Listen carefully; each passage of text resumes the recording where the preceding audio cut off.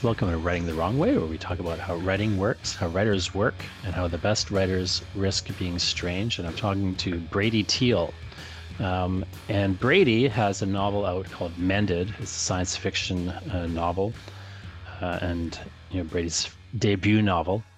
And I want to talk to Brady about the process of putting this novel out and the process of kind of putting out your first kind of major thing as a writer.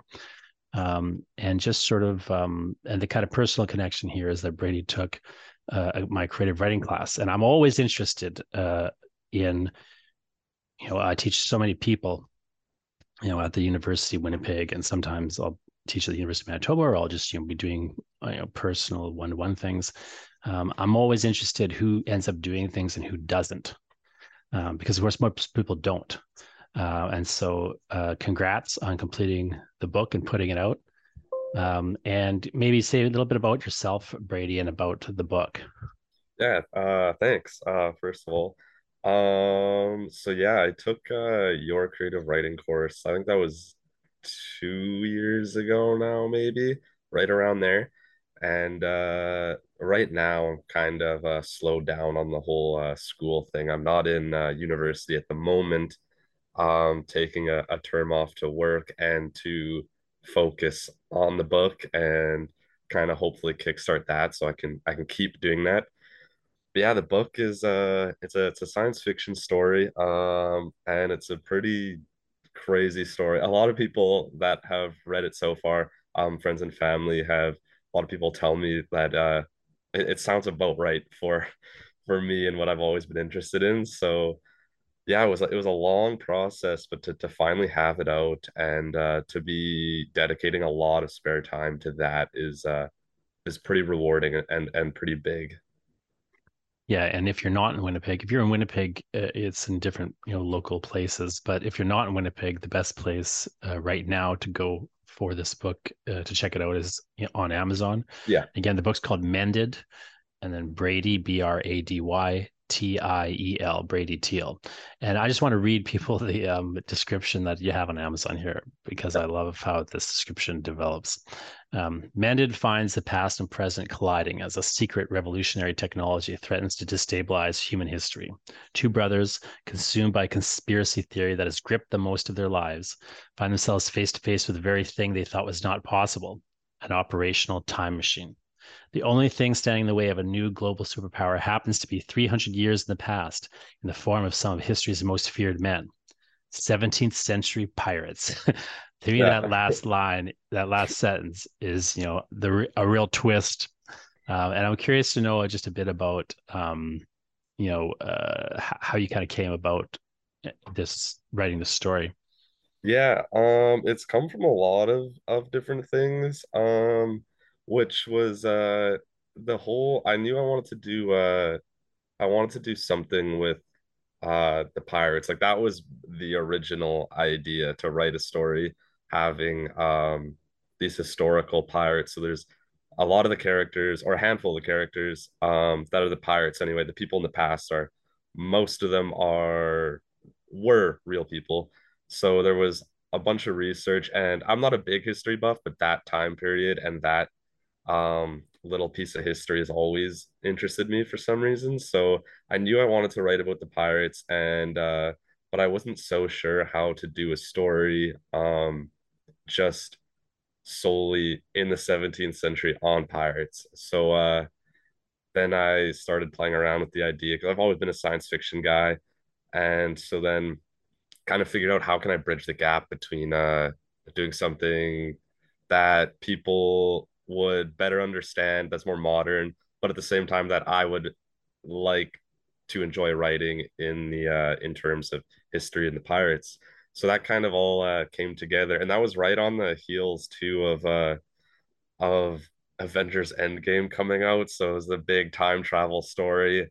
And so I watched that and then talking about that with friends and stuff. And because every movie has their own rules for time travel and everything, right? So that was a pretty big deal to kind of set rules for myself, something that's different, but something that is still easy enough to manage without creating these glaring plot holes in the story.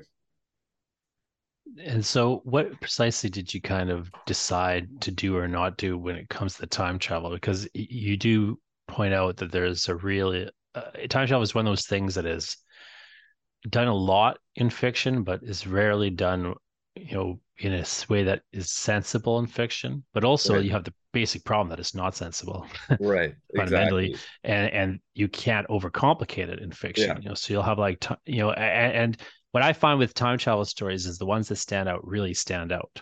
Right. Like Primer, for example. But even Primer is very hard to kind of fathom what's going on precisely. The Right. Terminator makes more sense, like to an audience, but once you start thinking about it, it makes less and less sense. Like, and Right. so you kind of have that problem. I find always in time travel is more or less the more the right audience thinks about it, often the less sense it makes. But there's a level at which you need the audience to be thinking about it. Right. And I think the big thing for me was something that, I mean, I guess in one way you can call it kind of lazy writing if you wanted to, but I think I knew from the beginning I didn't want any there to be time travel where the characters are seeing themselves or meeting themselves. Like I'd never want to do that because then I knew that was going to be a slippery slope and that'd be way too hard to explain that in a way that makes sense or is actually fun to read. So I knew that was off the table. And so when this technology gets developed in the book, I kind of had fun playing with it in the sense that there was really the rules were so vague in the book for what was quote unquote allowed and not allowed because the technology was new in the book. So no one else really knew how it worked either.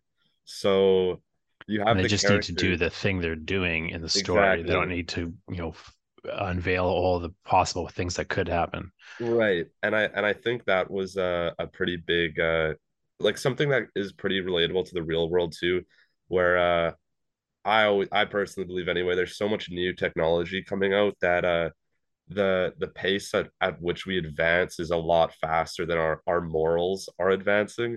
So we make these things not really understanding the consequences that they might have. So that kind of played into the story too, where we're using this technology, um, not fully understanding what we're unleashing on ourselves and to other people. The other thing I think that it often gets forgotten by writers when they're dealing with technology in a story is that the real way that technology works in the world is that it changes constantly. Right.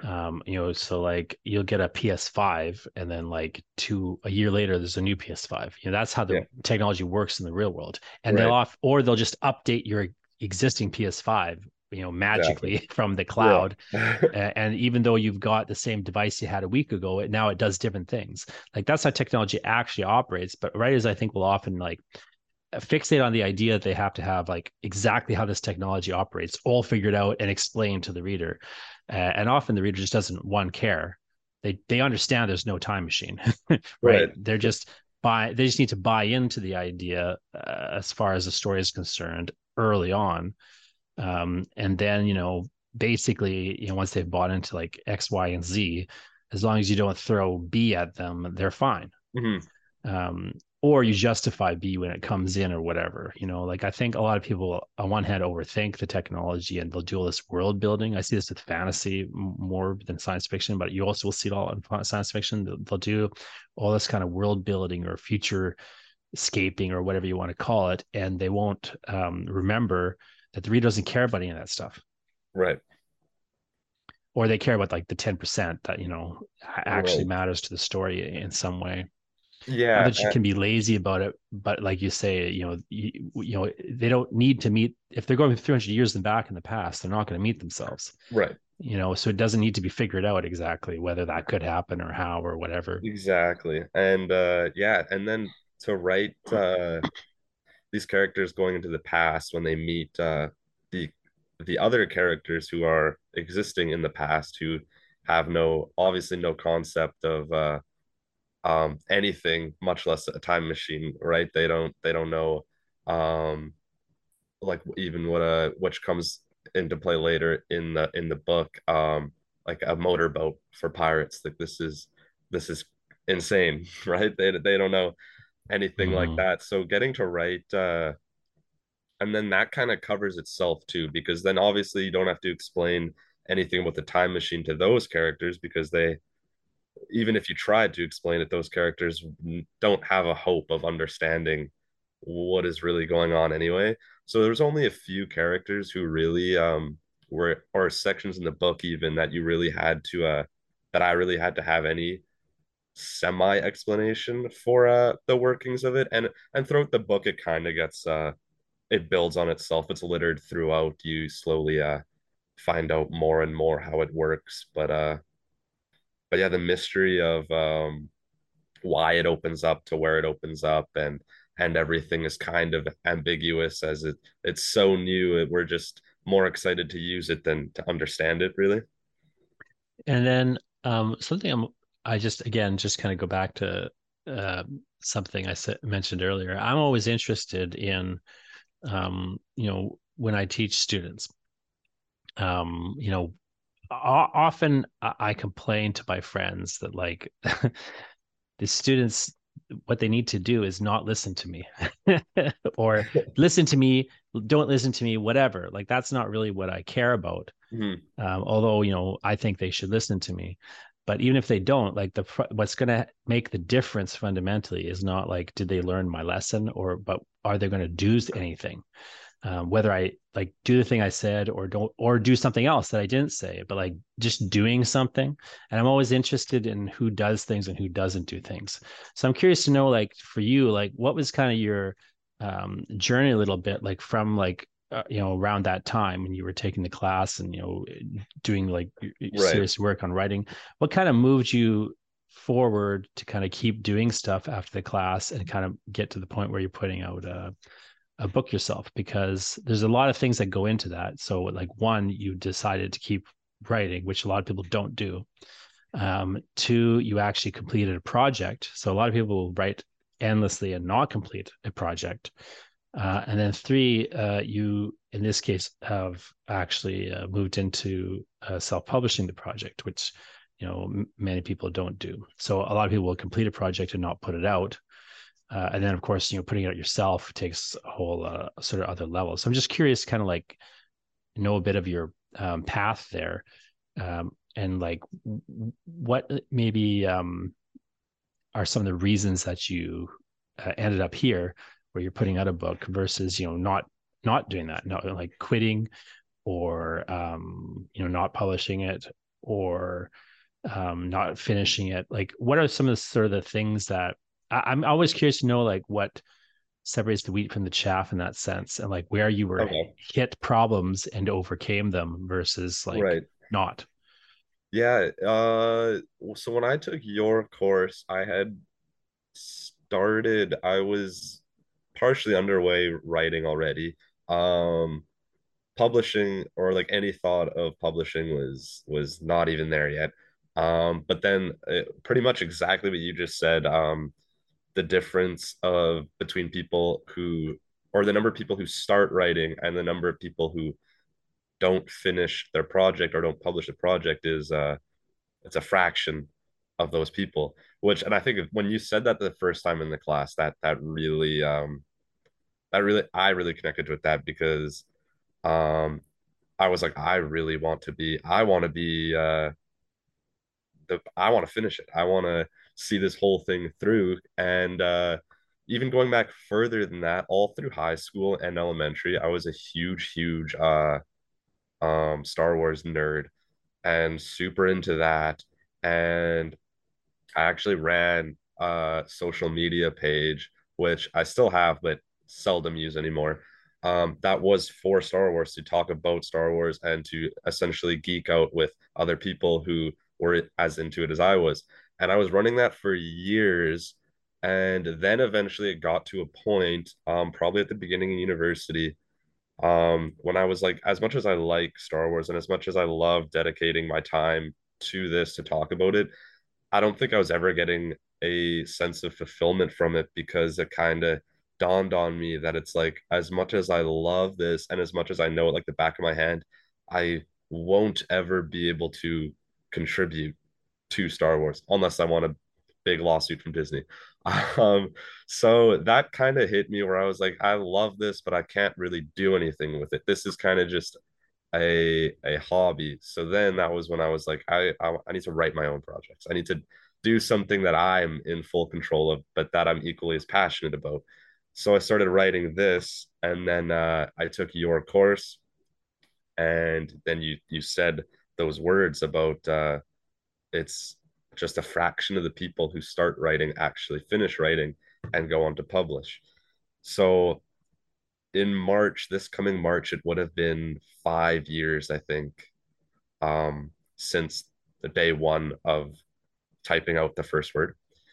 So it was a long process, and of course, there were days I didn't write, there were weeks I didn't write, or months I didn't write in that span, and but I always came back to it, and I always knew I have to finish this. I need to finish this, and there were jobs that I had that I didn't really enjoy and stuff I was doing. I was like, I don't want to do this the rest of my life. I want to do something that I'm excited about and that I'm passionate about. And on top of that, that other people hopefully will be passionate about, that it can be kind of a shared experience, which is always, that again goes way back to the Star Wars days, having shared the experience with people. I knew I wanted to keep doing that, to connect with people in something that we both really, really like. Yeah, I'm not. I'm trying to think of which speech I give where I say that, but like I know that one of the things I often will try to do is break down the numbers for people because people have a hard time. Like if you go and look at stats related to the writing and publishing industry, you'll find things out like, publishers have this slush pile and they get like, 1,000 submissions a month or whatever it is. Like there'll be some big number like that. Mhm. And people will have the idea that, oh, well, if this place is getting like 1,000 submissions a month, that means they're getting like 100,000 plus a year. How could you possibly, the odds are so overwhelming. Right. And on one level, that's true. Like, those are the kinds of stats where we have these kind of overwhelming numbers. However, the thing that people often forget is like the bigger stat is like the people who just start something and don't do anything, or start something and don't finish it. And then once you're actually at the point where you're like submitting to a publisher, say, the other side of it is that most of those submissions are instantly disqualified. So even if somebody's getting 1,000 submissions, realistically they have 100 submissions Right. at best, because 900, like 90% of them are instantly disqualified because they're just absolute nonsense. Right. And obviously so. Like you can just open it up and it's like you read one page and you can throw it in the trash for whatever reason. And sometimes it's very simple reasons, like these people publish horror, you've sent them a romance novel, Right. and like the real numbers are not the reported numbers. So on one hand, it's easier than it seems. On the other hand, it's harder than it seems because the bigger hurdle is not even getting published so much, especially these days. But you have like self-publishing tools, and there's a level at which publishing has been democratized. Mhm. In some ways, publishing itself has not become the hurdle, but finishing is a massive hurdle. And then, of course, getting sales or noticed or whatever becomes the hurdle. And the interesting thing you say about Star Wars there, like it is an interesting point because I'll also talk to a lot of students who have like some idea that they're really passionate about pursuing, like they want to write, a musical based on their favorite band's album, or they want to write like a Star Wars movie, or they want to write something. They'll have like this massive thing, but they don't control. They want to write a Batman story. I was just talking to somebody the other day online who wants to write a Wonder Woman novel, and I was like, there is a path to writing a Wonder Woman novel, Right. but the path is not you write a Wonder Woman novel. The Mhm. path is you write your own novel, and then maybe you publish five more novels. Down the line, you might end up getting you know, like you might write a Wonder Woman novel. Exactly. Yeah. Like I don't know if you know, there's a local writer here in Winnipeg. He works at the U of M, not the U of W where you were, but his name is David Annandale.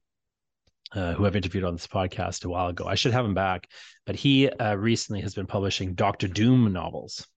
And he's done a lot of writing for Warhammer as well. But he started out, of course, publishing like thrillers with the local publisher here, Mm. and eventually, he started working with this established IP and so on. Now he's become like the go-to guy for like Marvel's Doom novels, which is again something there is a path to that stuff, but it's Right. ironically not what people think, which is like, oh, I'll just start writing Doctor Doom novels or whatever. If I Mm. want, you want to write Star Wars, like ironically, the path to that is write your own science fiction novels, and then eventually, you Exactly. might, Yeah. it's hard to get down there, but at the same time, there's more Star Wars than ever these days, and they need people to write it. So like it's interesting, but just to kind of go back to something you said though, um, so when you're in the project and you're taking, weeks off or months off and then coming back to it, what's the thing that was bringing you back to it? Because I find that, a lot of people just don't come back to it. I think honestly, maybe as bad as it might sound, the thing that would draw me back after a long break would be the bad days I would have, where I was like, I need to do this. If not, partly I need to do this for the escape for myself, to just go into something different that's so isolated from the real world, or the bad days in which I was like, I need to do this for to hopefully have a future where I can keep doing this. Where this isn't the only thing, where I can wake up and not have to be stressed about something else that I'm not looking forward to doing or that I don't want to do, and something like that. So all the time, and of course sometimes those long breaks would be because I was genuinely busy, not because I didn't want to write. But obviously real life gets in the way sometimes, and there's things that happen. But I'd always come back just knowing, I was like, I have to finish this so that I can keep doing this, because if I always told myself, if I don't do it now, I'm probably never gonna do it. Because as like the older I get and the more work I do, like life's only gonna get busier from here on out. So I gotta, if I'm gonna do this, if I'm gonna make it work, it has to be now, while it's ready, essentially ready to go, while it's still in my mind. So there would be times I came back, and sometimes it'd be so long. I would have 300 pages in a Google Doc, and it'd be so long that when I came back, I'd have to read from the beginning and essentially read everything over again and get all the way down to where I had left off, so that I could keep going. So I have told my friends this too, and people I've sold it to. I've read the book so many times that I'm excited to never read it again in my life.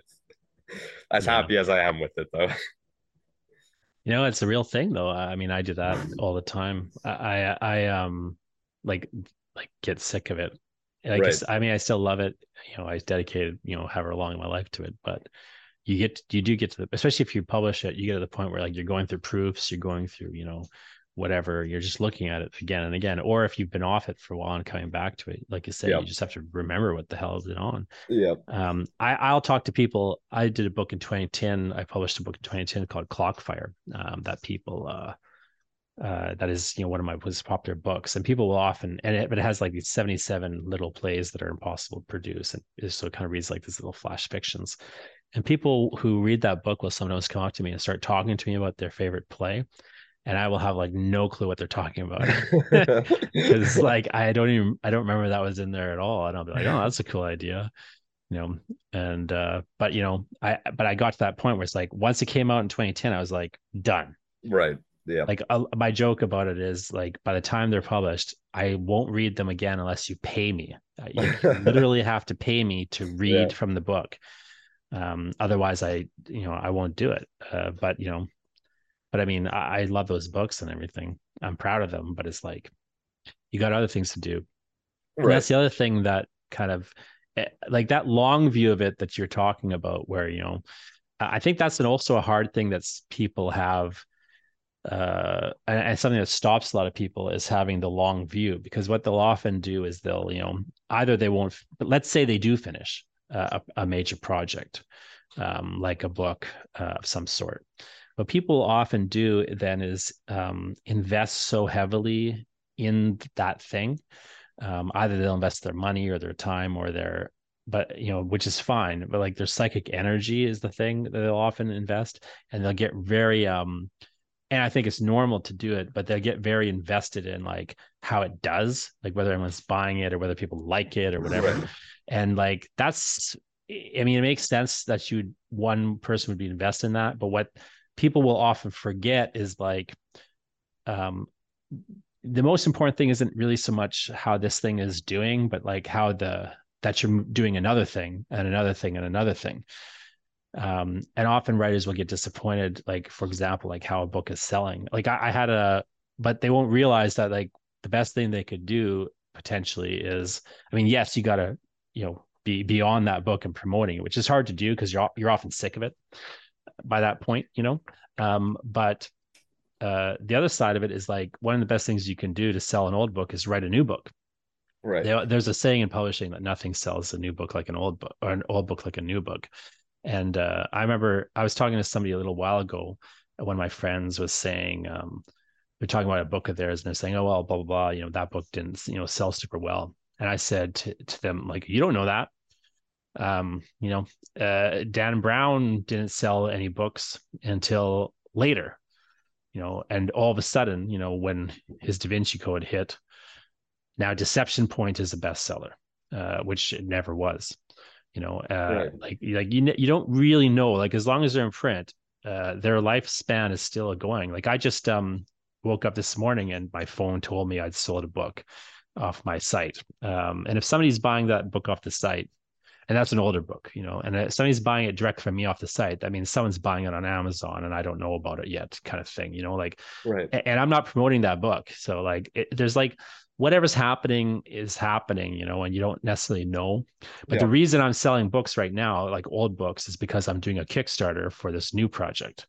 So it's literally a project that's not done and not out is selling like an old project that is done. And Okay. until you Gotcha. have a body of work, that kind of stuff can't happen. Right. But a lot of people will stop before they get that body of work because they get so invested in one thing. Hmm. I was talking to my daughter about this once, and she when we were driving the car when she was like a teenager, and she was kind of getting more seriously into writing poetry, and she was saying something like, she was talking about like how do you get over if people don't like your poetry or something, because I think I'd gotten a bad review of a book or something, and she had like seen that I got this bad review, and I was saying like, yeah, she's like saying, oh, ask me like if it bothered me or something. I was like, you know what? It doesn't really bother me. I go, because you got to understand that like that person doesn't like this one poem or whatever. Right. I go, but I've written thousands of poems. I go, but if you've only written 10 poems, it makes sense that you'd have like a real investment in like how that people, what they think of that poem. I go, but for me, it's like, if nobody likes this poem, I got, 10,000 more. Hmm. And like, I think you get to a certain point with books and things too. Like if you've only got one, it's really, hard to divorce yourself from how it's doing or how it's people feel about it. Um, and whereas once you start to kind of build a body of work, it's like, it's more easy to kind of separate yourself, and you can kind of pay attention to things that, make you happy, and you can kind of let the other things slide in a way. Like Right. you get a healthier, like you start to see the long view a little bit. But it's very hard to see that long view, especially when people are starting out. So I find it interesting that you like how did you manage to internalize that idea that like, oh, if I don't do this, then I won't be able to do this other thing later, like this is like maybe not the only thing I have to do, but this is like a stepping stone to having like a career, say.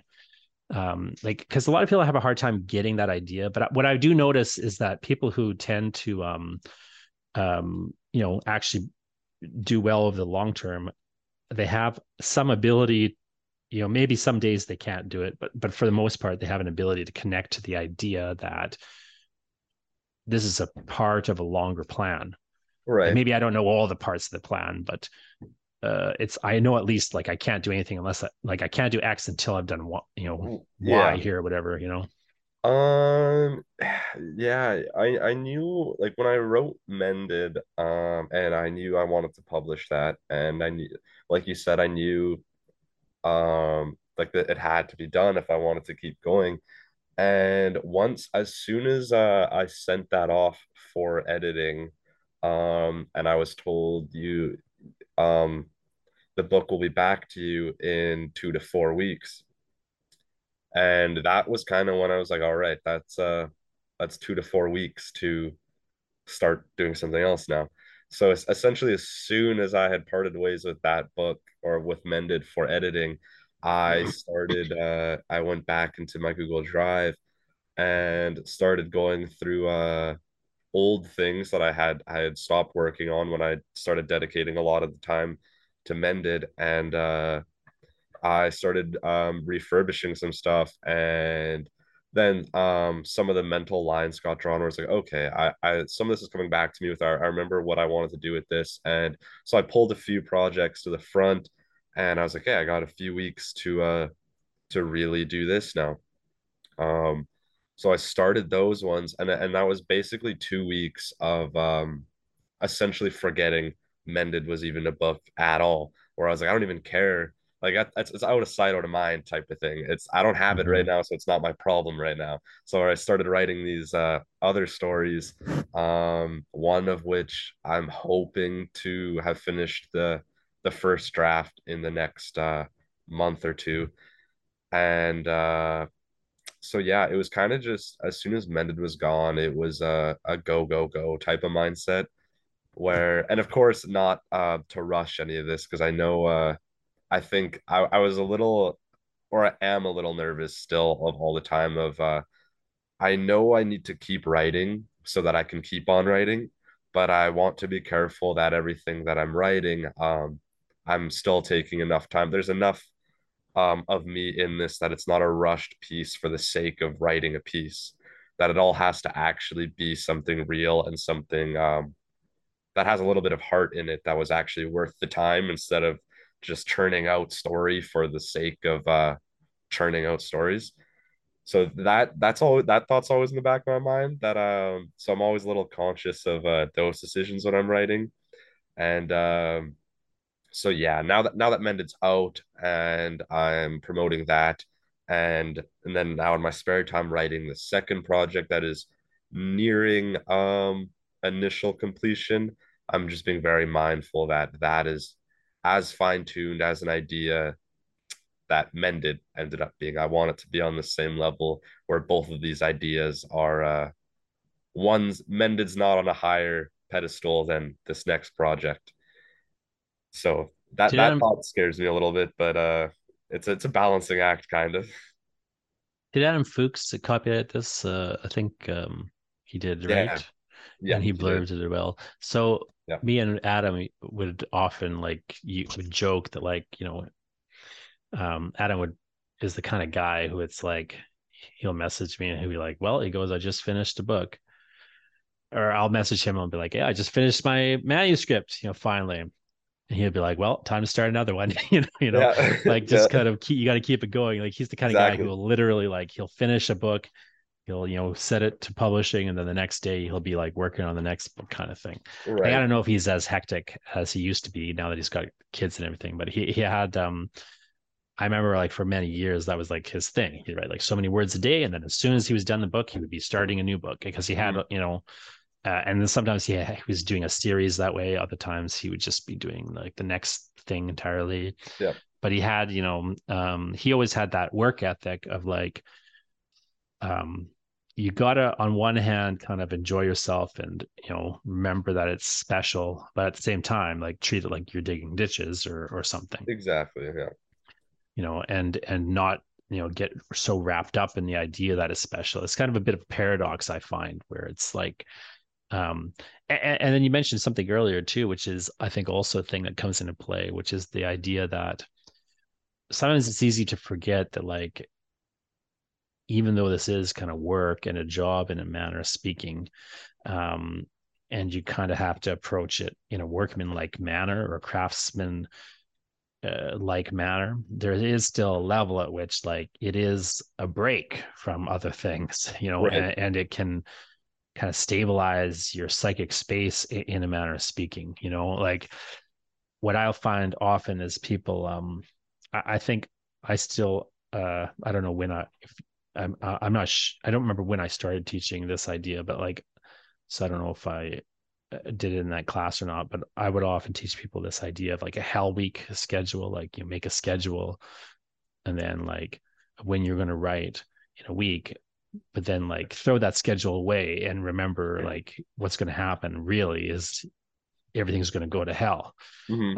And at some point when everything goes to hell, like you need to have like in that week, like when might you be able to write? Because one, you want to keep momentum through even these tough times so that you don't just stop cold.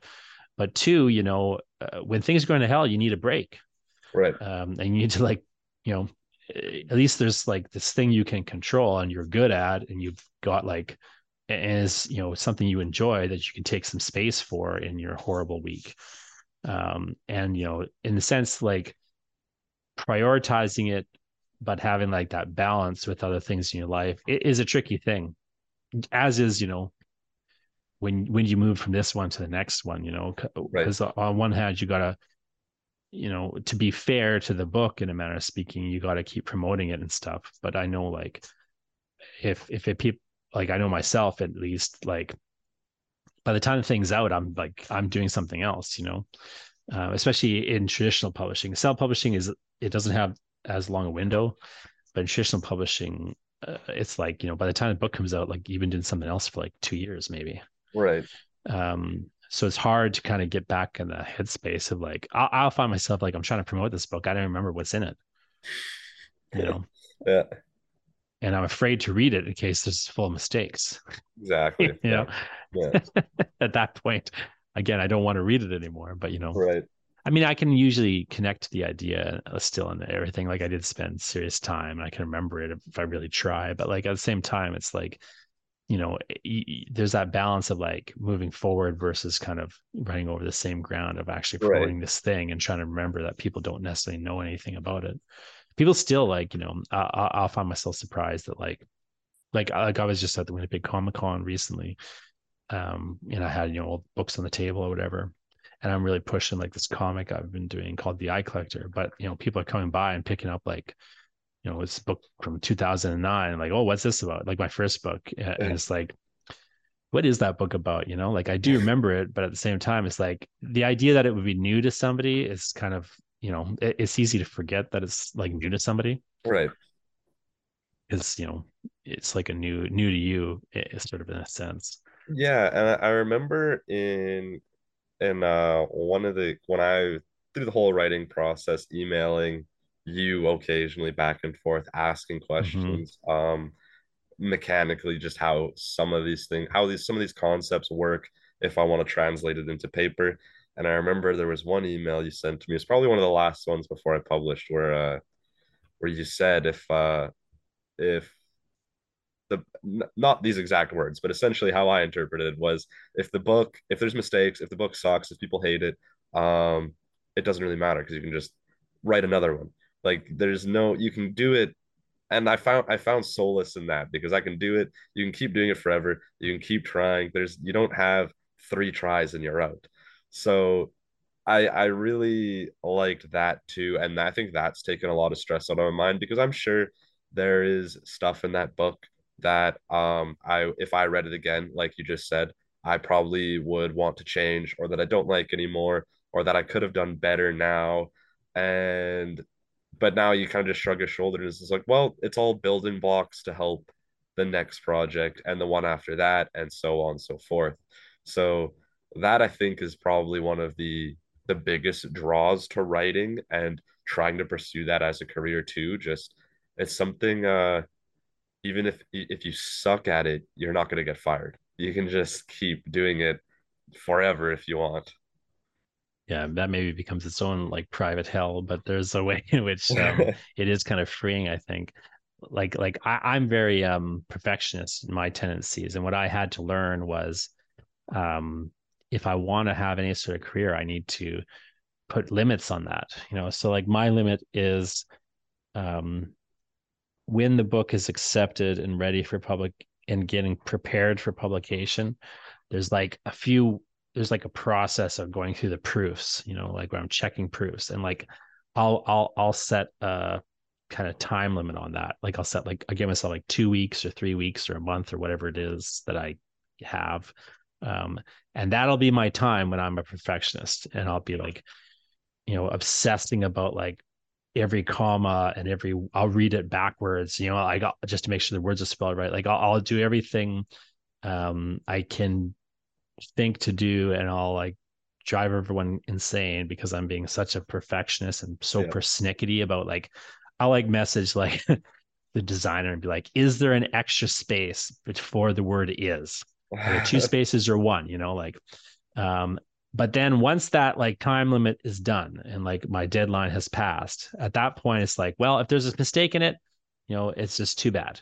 And Right. it doesn't bother me anymore. I'm fine. I won't worry about it anymore. Like I had my little time to be a perfectionist and get it all out. Because it's not that you shouldn't care about the quality or whatever, but there is like I again, like I'm very, obsessive about quality, and perfectionism is my thing in many ways. But like it just won't serve you at a certain point. You'll just be paralyzed and you'll never do anything else, or you'll just be feel bad about a mistake you made or whatever, right? Like there's a certain point at which it's like you have to like let it go and do something else, and keep in mind that the no one single thing is going to make or break you. Like I'll even find myself every once in a while, like I'll be working on a project and I'll be kind of thinking ahead of like, okay, when this is done, maybe I'll send it here, maybe I'll send it there, maybe I'll do this, maybe I'll do that. Should I self-publish this or not publish it? And every once in a while, I'll catch myself doing that kind of thing, and I'll have to stop and I'll say to myself, you know what? If I pick the wrong publisher, I'll just write another book. Right. Yeah. Yeah, You know, that was really big for me to be able to say I can write another one, and especially with Mended, because I think part of me well, I think a part of a lot of people when writing something like that, especially in today's climate with Hollywood and the way movies are, we're almost hardwired to consume it as fast as you can, and then not even digest it and go, all right, I gotta write a sequel now. Like that, now the second one has to come out, and the first one becomes entirely irrelevant. So a few people have asked me, am I gonna write a second one? Are you gonna do more? And I think part of me wants to, probably partly just because of how ingrained that is in my head now with trends, and then on top of that, having this be my first published work, that like a lot of those characters are, you hold near and dear to yourself, having worked on that for so long. So part of me wants to go back and revisit this, but I keep telling people I don't think it's definitely not going to be a Hollywood sequel coming out in the next year or two. Like that is way down the line, if ever. yeah, Just chasing trends is a dangerous thing. exactly right. And So you're right to point out sometimes the trend isn't obvious. It's not necessarily like you'll have obvious trends like, oh, vampires are hot right now, right? right. But then you have non-obvious trends like people are doing series, people are doing sequels, Mhm. uh, you know, movies are buying books for television. Yeah. These are non-obvious trends, and but they are trends and they shift. Like right now, it's very hard to sell a series to a publisher, even though it seems like there's a lot of series coming out. In the 90s, it was almost impossible to sell a horror novel. But that trend shifted, and now we've got a real boom in horror. Yeah. What I like to say around often is like, if you see a bandwagon going past your house, it's too late to jump on the bandwagon. And people don't realize like it often, because just how trends work. By the time you notice the trend, it's typically too late to be part of that trend. Right. Now you have an opportunity with instant publishing and social media and stuff to do that. Like I remember when Trump was president, someone rushed out a biography of Trump. Like you can do stuff like that, Exactly. Yeah. but it's hard to do, and it's not necessarily. There's a real time limit, and you don't know what the time limit is, unfortunately. Like if your vampires are hot right now, you don't know. Does that mean they're going to be hot for 10 years? Or does that mean like they're already dead and they're just Right. republishing old vampire books and not actually buying new ones? Yeah. Yeah, and that was like I said before, writing this when I was in the middle of writing when Endgame came out, and I was like, man, this is gonna be annoying. Like, even though I published it and now it's published, the movie came out 2, 3 years ago already. But writing it at the time when that came out, I was like, if I was publishing right now, I can just imagine all the social media comments and people saying, oh, it's riding the coattails of Endgame. It's just another time travel story. So like it loses it already. I felt like it already would have lost that novelty because people would have said, "Oh, we just watched Endgame. We got our time travel fix. Like we don't need this anymore. This is just riding the hype of something else that already perfected it, if you want to say."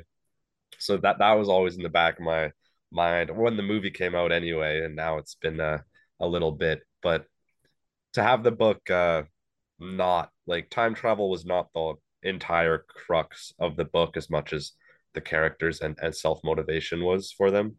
But that was definitely in the back of my mind thinking of that, where I was like, especially when you have a trend that is that popular, right? Because Endgame was the golden boy of all movies at that time anyway, and that was people were excited for that for so long. So it's almost like you said, trying to figure out how long a trend might last, and then even committing to a trend like that is scary because there's a lot of people who kind of just roll their eyes and say if it's not the best of the best in that trend, it's not worth it at all. And when the trend's on, there's a lot more competition. Like one of the Yeah, reasons Harry Potter blew up, people don't realize that one of the big reasons that Harry Potter did well and blew up and became a massive success is because nobody was publishing fiction, YA fantasy, and nobody was publishing about wizards. In fact, yeah, she was turned down for that reason. There was no market. There was considered to be no market for that kind of book. yeah. Now they were wrong. There was an underserved market, Hmm. but the fact is, like um, at the time she published the book, there was no competition. Yeah, And that's sort of why the book blew up in many respects. People wanted books about wizards, but nobody was publishing them because everyone thought, nobody wants books about wizards, kind of yeah, thing. That's not exactly it. That's an oversimplification, but that's very much like the thing that can happen. Whereas now that everyone's publishing wizards and Harry Potter clones are all over the place or right. whatever, it's just very hard to be noticed. It's always hard to get noticed, but like that competition doesn't help in that way. But like you also have just weird things, right? Like I have a friend who in 2018, 2019, she sold a novel and it was slated to major publisher and it was slated for publication in 2020. And the novel was about, as a science fiction novel, about a coronavirus pandemic. Oh, And, of course, by the time 2020, summer 2020 rolls around, now everyone's in a coronavirus pandemic. yeah, And now the publisher is like, well, we don't even know if we should publish this novel, kind of thing. yeah, Now they eventually did publish it. They did kind of stick to their plan, and it did well. It's a great book and everything. But like, who I mean, on one hand, who would have predicted that? On the other hand, she's literally predicting it in the book. right. you know, like, so one of the things that was freaking her out actually, as she was, like doing her edit, she's like, I think I'm right, and the science here makes sense.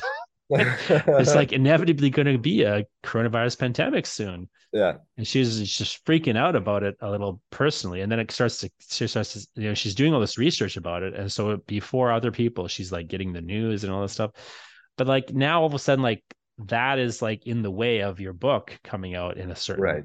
sense. And like there's a level of notoriety now your book is kind of gathering, which it could help it, it could hurt it, hard to say. Exactly. So ultimately, like, because she's an excellent writer and wrote an excellent book, like that will have some staying power when all these other kind of flash in the pan things have gone. Right. But that's really the thing you have to kind of almost keep in mind is like the time. It's almost like Warren Buffett's investing strategy. It's like not no, let's not pay attention to what's hot right this second or what might be hot tomorrow. But like, okay, people will always want to drink Coca-Cola. like, Right. Yeah. kind of thing. Like, people need shoes, like that's sort of like, um, you have to kind of be thinking in that longer horizon, which is frankly hard to do because humans just biologically and psychologically aren't wired for it. Right. Yeah. Yeah, so figuring all that out was definitely interesting for sure. And then one thing I struggled with writing for sure, and that I think I emailed you about. I emailed the editor as well, and about detail, because I know, and I think that was huge even university too. Writing projects creatively, and I think so many people, I would imagine so many people get hung up on the detail because everyone wants to be the Stephen King of detail, right? You want to, in your mind, you think if you want to like crank out 2 pages describing the most random things just because it looks good, right? So I got really hung up on that at the beginning anyway. And then during the times I wasn't writing, I got really, really into reading Michael Crichton. I bought a, a ton of his library of books, from his original Jurassic Park books to some of the ones that have come out since he passed that have been finished for him. But I admire everything about his writing, from the ideas to the way he writes, because it was so, on almost all his books. Not really, Jurassic Park is probably the worst example of this, but some of his newer ones that have been finished anyway, they're written and described so plainly and in very short, blunt sentences, and but it works so. It's such a weird skill because I feel like I can't do it. I feel like I write 2 sentences to describe a couch, and it's like, this does not sound like a couch in my head. But he writes 2 sentences describing an apartment building, and you have this full image in your head based off these 2 sentences. So when I started writing and I was reading his books, and now, especially writing a new project now, it's something I keep in mind, that, and I think you have probably said it before, I might be wrong, that less is more almost when you're writing.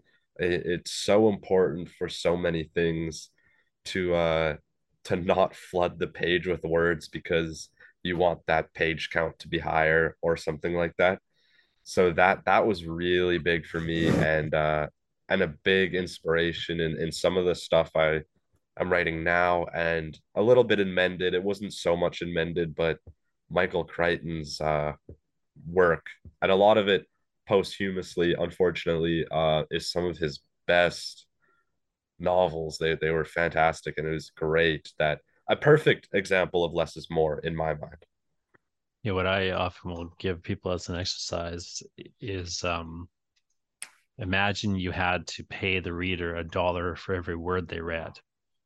And how do you get, if you've got a poem that's 15 words, how do you get it down to $10, kind of thing. Yeah, Like, how do you yeah, just keep slashing it and slashing it? And like, that more luxurious style can work for people. But it just becomes difficult in a lot of ways. Readers just don't tend to have patience for it unless it's perfectly executed. right, But also, it's just, the more words you have, the more problems you have, in a manner of speaking. Even just exactly. simply on a grammatical level, it becomes grammatically complicated Yeah, for anyone to understand what's being said or what the point of the sentence is, or whatever. Um, Crichton also, as you say, had a good talent. Like, of course, Crichton did a famous time travel book called Timeline, which I actually mentioned in one of my books. In my book, The Lightning of Possible Storms, is a story called Judith, where this character has left her copy of Michael Crichton's Timeline on the bed, and this other character is returning it to her, kind of thing, at one point. And so, but like, Crichton was a really powerful writer at taking that. Like, he would have like a hard science concept, yeah, and he would explain it very simply and bluntly and quickly. Yeah. It's like boom, boom, boom. This is how time travel works. Got to go. Yeah. And now there's arrows flying. Right. Like it's very quickly, and it did make sense if you looked at it. You could argue how much sense it made, like any science fiction thing, but he did have a real clear set of ideas that he would get across really quickly, and then he would return to like the action of the scene or what Right. have you. As opposed to as I say, the tendency for a lot of writers is one to give too much information and too fast, and then that'll also bleed into like details and descriptions. Hmm. Um, Let me ask you as a final question, just sort of why this book kind of and this story mattered to you, outside of you know seeing it as like a thing you needed to accomplish to move forward in your kind of life and career. Like what's like about the story sort of itself made you uh, keep returning to it, and made it a story you really wanted to tell. Yeah. I think it was this I guess the underlying message, if you want to call it, that is buried beneath all of the science fiction nonsense and the pirates and time travel and everything was this want to tell a story about how everyone anywhere is part of in real life is part of everyone else's story. Like I play a character, for lack of a better word, in the lives of my siblings and my parents and my friends, coworkers, boss, so on and so forth. You kind of have these roles everywhere that you're not really aware of. And I think it was kind of a cool message to say, to be like, you don't really know the scope of what you're involved in at all at any given time, but you are a gear in someone else's story that's moving along, and all these pieces are moving along in ways you don't know and that you don't understand or that you're not even aware of. So I thought that was a really important thing to say. Like everyone's kind of important. You can say that's, it kind of sounds cheesy to say it out loud in that way, but and in such a crazy busy moving world with or 8 billion people now, I guess, that it's very easy to kind of lose yourself in like a 8 to 5 job, um rinse and repeat, do it all over again, and kind of your life is static. So to write this story and be like, yeah, you have all these characters, some these pirates, and then some people in the present time who are living these average boring lives, and then you individually they all look kind of lame, nothing's really exciting even for the pirates, because they don't know any better. So their lives are mundane to them, probably. But then when you mash these all together and you have all these moving parts, suddenly it becomes this huge web of all these different motives and needs and wants, kind of pushing everyone into their own little space. So that was kind of the underlying idea that I wanted, that there's all these stories and it's kind of about these characters finding their own role in someone else's story, which I thought was pretty cool. And of course, as cheesy as it sounds, it becomes less cheesy when you bury it under the mounds of science fiction and all the nonsense that comes along with that. Well, thanks very much for talking to me, and congratulations again on the book. Again, it's Brady Teal. Mended is the book. The best place to find it right now is on Amazon. So thanks for talking to me, Brady. And Thanks for having me. I really appreciate it. great, and keep writing the wrong way.